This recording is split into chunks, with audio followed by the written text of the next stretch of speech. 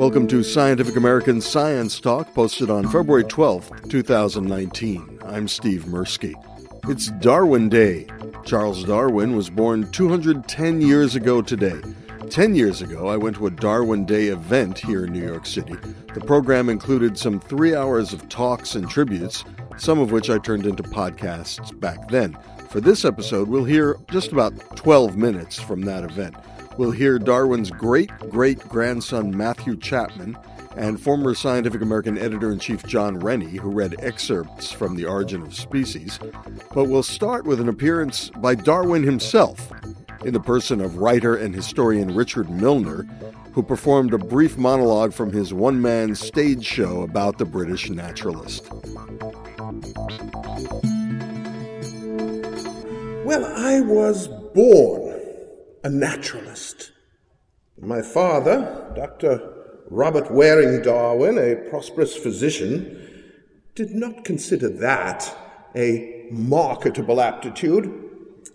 When I was a boy, he told me, "You care for nothing but hunting beetles, bird shooting, and rat catching, and will bring disgrace upon yourself and the entire family." And so, at father's insistence, I entered Edinburgh's famous School of Medicine when I was 16 years old. How I loved to walk the rugged volcanic cliffs in the Scottish countryside. They were calling me to geologize. But Edinburgh holds dark memories, too, of medical training in those days before blessed anesthesia. I clearly remember running out of the university's operating theater, unable to bear the screams of a strapped-down child in surgery. I was a medical student who could not bear the sight of blood, and thus abruptly ended my medical career. My father next persuaded me to study theology at Cambridge in preparation for a genteel life as a country vicar. My father said you could collect beetles and save souls at the same time. My great adventure began in 1831, of course, when Captain Robert Fitzroy invited me to join the HMS Beagle's surveying voyage around the world as a ship's naturalist, thus abruptly ending my ecclesiastical career. The Beagle was the beginning of my first real education. I collected thousands of specimens of marine creatures, and shells, birds, fishes, plants, and rocks for shipment back to England. My initial foray into a Brazilian rainforest made an impression that lasted the rest of my life. I felt like a blind man who was given his sight and was seeing for the first time wonders like those of the Arabian Nights. Delight itself is a weak term to express the delight that a naturalist feels upon first being alone in the Brazilian rainforest. The elegance of the grasses, the novelty of the parasitical plants, the luxuriance of the vegetation filled me with admiration. The delight that one experiences at such times bewilders the mind.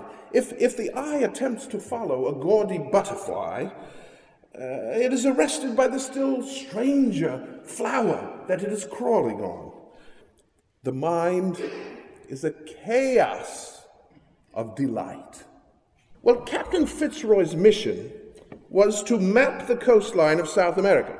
And I looked at it through the eyes of Charles Lyell, because just before I left on the voyage, my teacher gave me a copy of Lyell's Principles of Geology that had just come out, and Lyell said that you could explain all the features of the earth not by the hand of the divine or by some cataclysms, but by slow, steady processes observable today on the earth. Wind and rain, erosion, volcanoes, earthquakes, and I saw volcanoes and earthquakes as we traveled around the world. Captain Fitzroy's mission was to map the coastline of South America for the Admiralty, an often perilous venture in the tempestuous waters off Tierra del Fuego, where our little vessel nearly capsized in a storm at sea. Within 2 years after returning to England, I married my cousin, Emma Wedgwood, the pottery manufacturer's daughter. You know, the Wedgwoods were famous for two things: their piety and their crockery. And her brother, who believed in spiritualism, their crack pottery as well. Now, at our country estate, Down House, I set myself the task of discovering the laws of life. How did the plants and creatures I saw on my voyage originate, and how did they disperse to the far-flung regions of the earth? Well, around 1837, I took up the idea of transmutation or evolution, which my grandfather Erasmus had published shortly before I was born. Grandfather believed that species developed gradually over immense periods of time from common ancestors. After many years of experimentation in my garden and greenhouse, I arrived at a mechanism for evolution which I called natural selection, that favorable variations in organisms would tend to be preserved while the others would be eliminated from the population. Darwin's great-great-grandson Matthew Chapman and former Scientific American editor-in-chief John Rennie. As man can produce, and certainly has produced, a great result by his methodical and unconscious means of selection, what may not natural selection effect? Man can act only on external and visible characters. Nature, if I may be allowed to personify the natural preservation of survival of the fittest, cares nothing for appearances, except insofar as they are useful to any being. She can act on every internal organ, on every shade of constitutional difference, on the whole machinery of life. Man selects only for his own good, nature only for that of the being which she tends. Every selected character is fully exercised by her, as is implied by the fact of their selection. Man keeps the natives of many climates in the same country. He seldom exercises each selected character in some peculiar and fitting manner. He feeds a long and a short-beaked pigeon on the same food. He does not exercise a long-backed or long-legged quadruped in any particular manner. He exposes sheep with long and short wool to the same climate. He does not allow the most vigorous males to struggle for the females. Didn't stop me. He does not rigidly destroy all inferior animals, but protects during each varying season, as far as lies in his power, all his productions. He often begins his selection by some half-monstrous form, or at least by some modification, prominent enough to catch the eye or to be plainly useful to him. Under nature, the slightest difference of structure or constitution may well turn the nicely balanced scale in the struggle for life, and so be preserved. How fleeting are the wishes and efforts of man, how short his time, and consequently how poor will be his results, compared with those accumulated by nature during whole geological periods. Can we wonder, then, that nature's productions should be far truer in character than man's productions, that they should be infinitely better adapted to the most complex conditions of life, and should plainly bear the stamp of far higher workmanship? Thank you.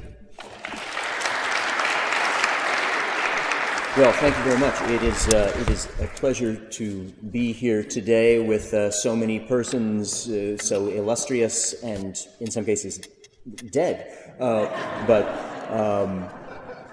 But most especially, really, with all of you who are here in the crowd and who have taken the time to come here and celebrate not just Charles Darwin, but the wonderful ideas of Charles Darwin, and that really are a living legacy for all of us. That is just, it is stupendous to see the turnout of a crowd like this, and let us go forth from this place and spread this good word. And as the editor-in-chief of a magazine, I'm accustomed to getting the last word in a lot of things, and so it's very appropriate then that Derek has allowed me to read the last words of On the Origin of the Species. Authors of the highest eminence seem to be fully satisfied with the view that each species has been independently created. To my mind, it accords better with what we know of the laws impressed on matter by the Creator, that the production and extinction of the past and present inhabitants of the world should have been due to secondary causes, like those determining the birth and death of the individual. When I view all beings not as special creations, but as the lineal descendants of some few beings which lived long before the first bed of the Cambrian system was deposited, they seem to me to become ennobled. Judging from the past, we may safely infer that not one living species will transmit its unaltered likeness to a distinct futurity. And of the species now living, very few will transmit progeny of any kind to a far distant futurity, for the manner in which all organic beings are grouped shows that the greater number of species in each genus, and all the species in many genera, have left no descendants, but have become utterly extinct. We can so far take a prophetic glance into futurity as to foretell that it will be the common and widely spread species, belonging to the larger and dominant groups within each class, which will ultimately prevail and procreate new and dominant species. As all the living forms of life are the lineal descendants of those which lived long before the Cambrian epoch, we may feel certain that the ordinary succession by generation has never once been broken, and that no cataclysm has desolated the whole world. Hence, we may look with some confidence to a secure future of great length.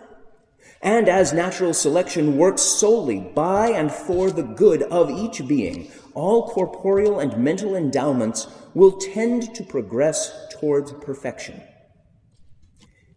It is interesting to contemplate a tangled bank, clothed with many species of plants of many kinds, with birds singing on the trees, with various insects flitting about, and with worms crawling through the damp earth, and to reflect that these elaborately constructed forms, so different from each other, and dependent upon each other in so complex a manner, have all been produced by laws acting around us. These laws, taken in the largest sense, being growth with reproduction, inheritance, which is almost implied by reproduction, variability from the indirect and direct action of the conditions of life and from the use and disuse, a ratio of increase so high as to lead to a struggle for life, and as a consequence, to natural selection, entailing divergence of character and the extinction of less improved forms. Thus, from the war of nature, from famine and death, the most exalted object which we are capable of conceiving, namely, the production of the higher animals, directly follows.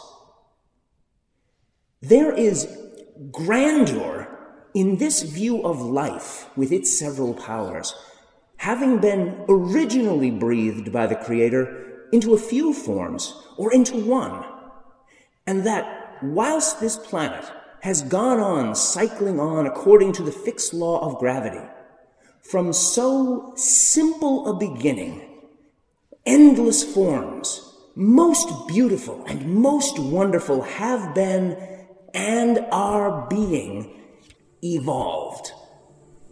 Thank you.